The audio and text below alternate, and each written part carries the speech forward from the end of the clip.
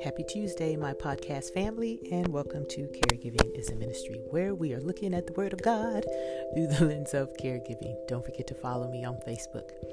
Today, we're going to be in 1 Peter, the first chapter, verses 3 through 5. The New American Standard Bible reads, "Blessed be the God and Father of our Lord Jesus Christ, who according to his great mercy has caused us to be born again to a living hope through the resurrection of Jesus Christ from the dead, to obtain an inheritance which is imperishable, undefiled, and will not fade away, reserved in heaven for you, who are protected by the power of God through faith for a salvation ready to be revealed in the last time." The Message Bible reads, "What a God we have, and how fortunate we are to have him, this Father of our Master, Jesus. Because Jesus was raised from the dead, we've been given a brand new life and have everything to live for, including a future in heaven. And the future starts now. God is keeping careful watch over us and the future. The day is coming when you will have it all, life healed and whole. As we go through life, there's a lot of opportunities to wait, right? When we are children, we can't wait until we're adults. When we are adults, we reminisce for the carefree life we had as children, right? In adulthood, we wait for graduation, whether it be from high school or college. And then when we're in our career fields, we wait for the opportunity to progress to the next levels. We wait to find our life partners. We wait to become pregnant. We wait for the diagnosis. Waiting, I believe, is not a part of life. It really makes up a large aspect of living. But I think the difference with the waiting that I described above is that we have an active role to do in that waiting process. When you're waiting to graduate from school, you're actively going to classes, you're doing the work. The same can be said in your career field, where you're doing your job to the best of your ability with excellence and hoping to be appreciated and noticed for the next promotion. When you're looking for your life partner, you're dating, right? Yeah, he'll work, she'll work. No, she's not the one. You're active. Yet in some of the other scenarios, the waiting seems not to be tied or triggered to an active role on our part. The medical diagnosis, right? Something that you can't do anything about. Wanting to get pregnant and nature just not seeming to be allowing that to occur. It is in those waiting scenarios that we are to stand firm. And I want to highlight that once again, I'm going to do a comparison between the early church and African Americans, because after all, we're still in Black History Month. And while I won't tie every episode this month to Black history, I will make the connection when the Spirit leads me, and today is one such occurrence. The urgency of Jesus' return is now beginning to wane with the early believers. When Peter wrote this letter, believe it or not, approximately 30 years had passed since Jesus' ascension to heaven. 30 years, guys. So can we understand why Peter had to remind them that Jesus was going to return? Seems plausible. I understand, because come on, 30 years? Wouldn't you begin to question if he was returning? But now here we are, over 2,000 years after his ascension, and we're still waiting. But are we waiting with expectation and urgency like the early believers, or are we kind of like the early believers and our expectation of his return is beginning to wane a little bit? For African Americans, we are still waiting to live in a country that recognizes us as human beings, not the caricatures or stereotypes that have been propagated throughout the world. God created mankind in his image. He made male and female and saw them as good and equal. Yet, they had different functions and roles, but equal in their humanity. Slaves took hold of this promise of Jesus being the salvific Savior who would not only save them from their sins, but liberate them from their bondage, as God did the Israelites in Egypt and throughout the Old Testament. In the civil rights movement, blacks or Negroes, as we were called back then, looked to their faith in God and saw them as human beings, and once again, a liberator from being considered less than humans by their government and fellow countrymen. Today, statistics show the disparity among African Americans and white Americans in almost every human level of life experience, such as home ownership, salaries, education, career choices, and net worth. We all come in lower. Yet when the data examines life experiences such as rate of incarceration, poverty, health disparities, we rank disproportionately higher. You know, I was told by someone one time that the reason there were so many African American men in prison was just because they were more prone to criminal activity. Can you believe that? That's what propaganda does. The media would have us believe that false narrative.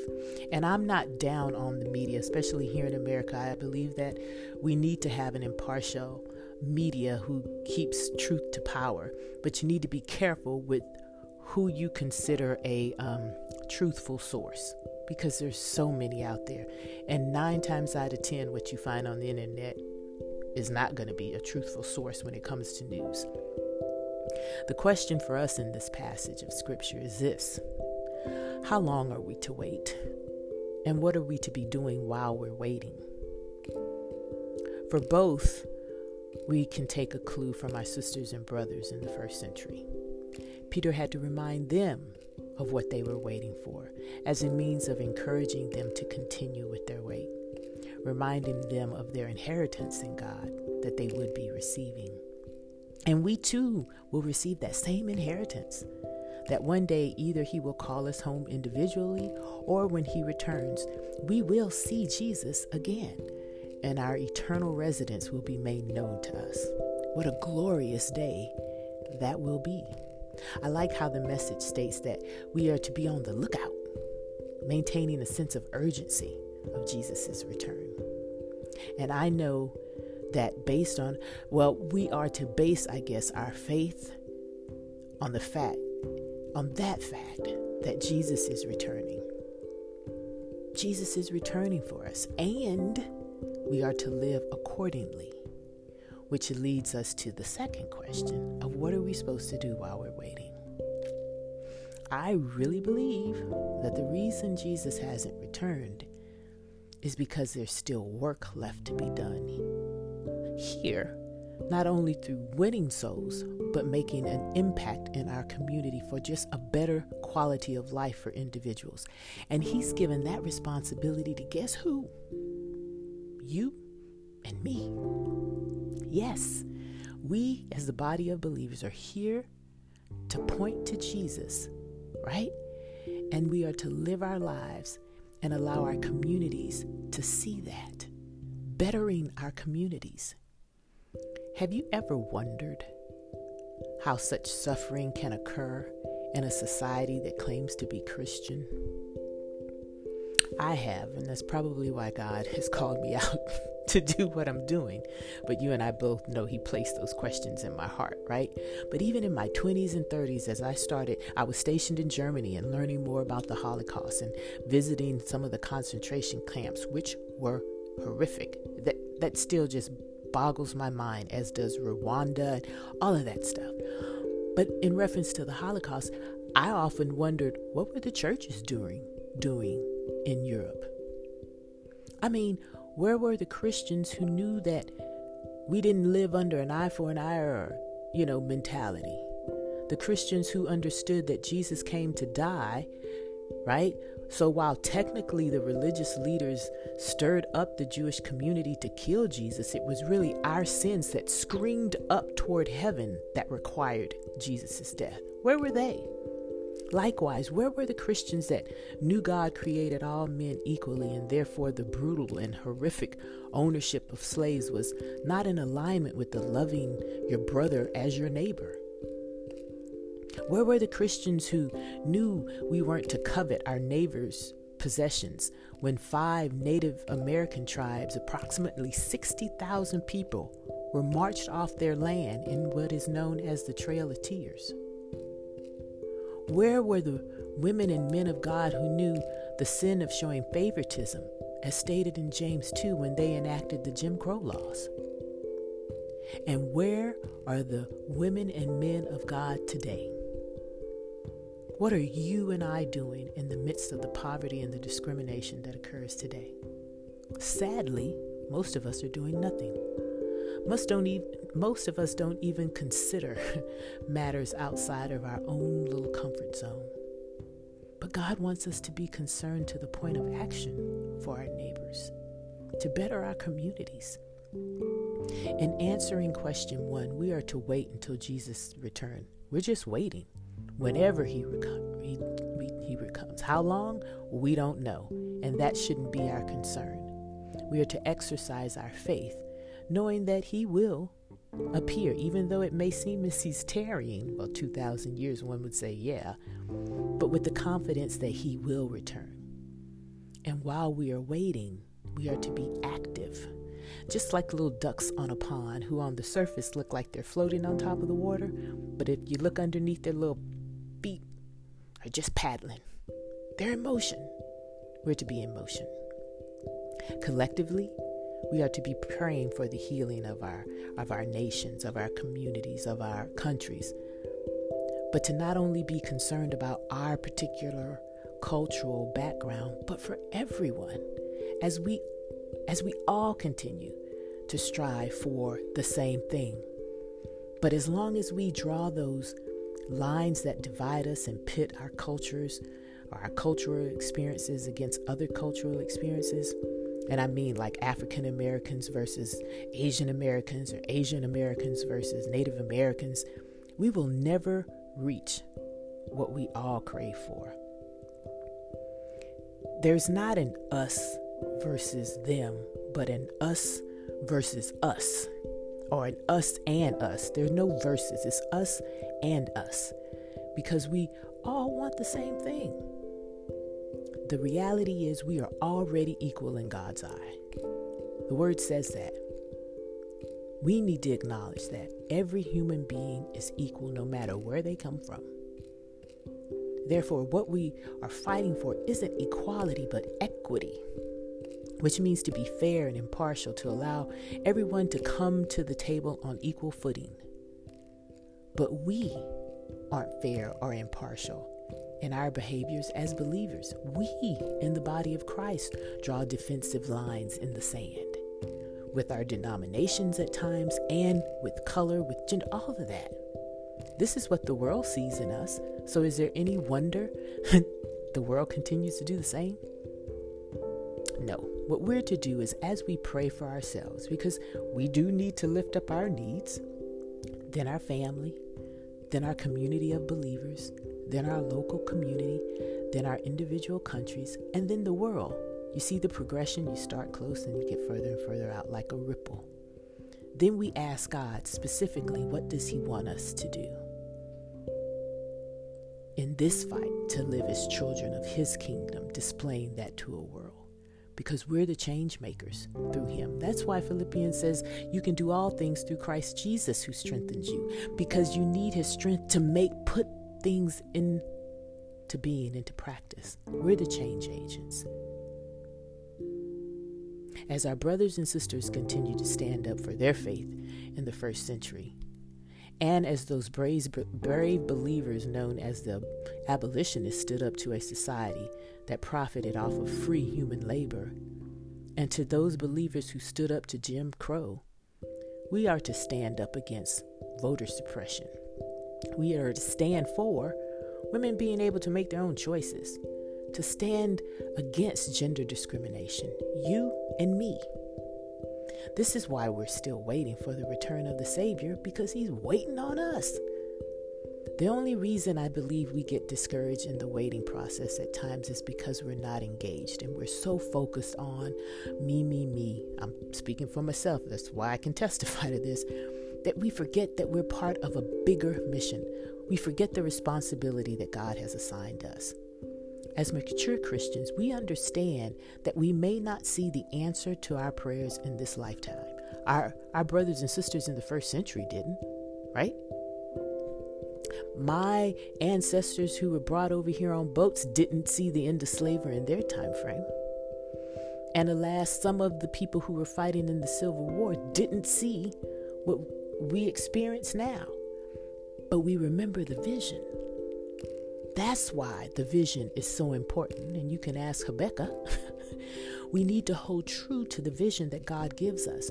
And we press forward toward that mark that Paul talked about. Not requiring us to necessarily see the end, but consistently working toward that end. Because remember, we're in a relay race. And so at some point, we'll have to pass the baton. And in someone's lifetime, they will experience what we've been working for. Right? And yes, I know that caregiving is a full-time job. But the very first offensive tool that we have as Christians is on our knees, praying for equity and equality in our countries, praying for those who have been given the assignment to speak truth to power. As family caregivers here in America, we don't have all the resources that we need. And that is something to fight for.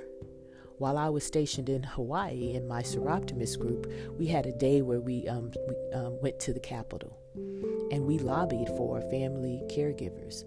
And I was able to sit down with 4 Congress representatives and speak to the level of frustration I had experienced when I was trying to get aid for my mother and me. And I remember pointing out that the state actually saved money when families took the brunt of caregiving.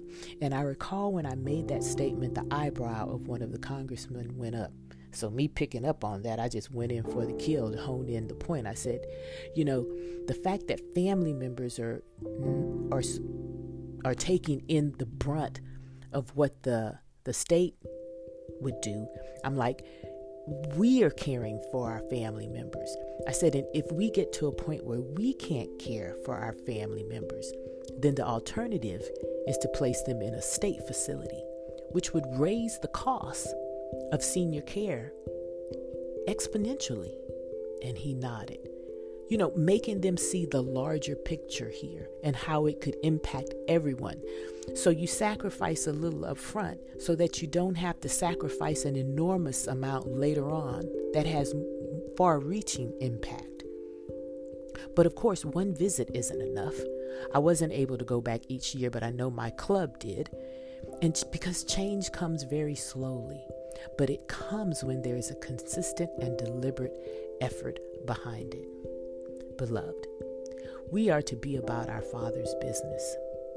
After you pray and seek God's guidance, ask what else you can do and realize that you have assignment to be a change agent in your community. We are to wait for God expectantly, but He's not asking us to be still. He's asking us to get in the fight. Let's pray. Lord, we thank you so much for being a God who is true to your promise. And even though it may seem to us as if you are taking an extraordinarily long time to come back and set things right, we acknowledge today that there are things that you've put in our grasp that we can set in motion to set things right. Forgive us for being a people who have been myopic in our needs, for only looking at what benefits us, for not caring about our neighbors. Forgive us for the selfishness. Today we relinquish that, Lord, and we come to you asking you to show us what we can do to help our neighbors to do better. In this era of the pandemic, we see how people are struggling, but we aren't struggling. So that means you've given us the ability to help others. Show us what that is. Help us to get involved in our communities to make it a better place, not just for one group of people, but for everyone. Help us to acknowledge that we are all created equal, but we need to be equitable and fair, as you have pointed out in your word over and over again, to be just. that's what we as the children, your children, are called to do, to live that before a world that sees injustice all the time. You have placed in our hearts various things that you would have us to do, and various assignments. Some of us you have made local change agents. You've put us on various committees in our communities, and city council and board members and congressmen and senators and all of that, Father. But you place us there so that we can look at the entirety to make things fair for everyone. Help us to know the truth of who you are, that you don't see a respecter of persons, but that you love all of us and that you died for all of us, and that we don't need to be worried that you will never provide for us, because we know that you are the God who provides and takes care of your own, and that our inheritance has been sealed, and that you are our protector. Help us to stand boldly on your word and to go out and make a difference, a positive difference in our communities. Bless the caregivers who are feeling strapped. Let them be mighty prayer warriors for those of us who are able to get out and do.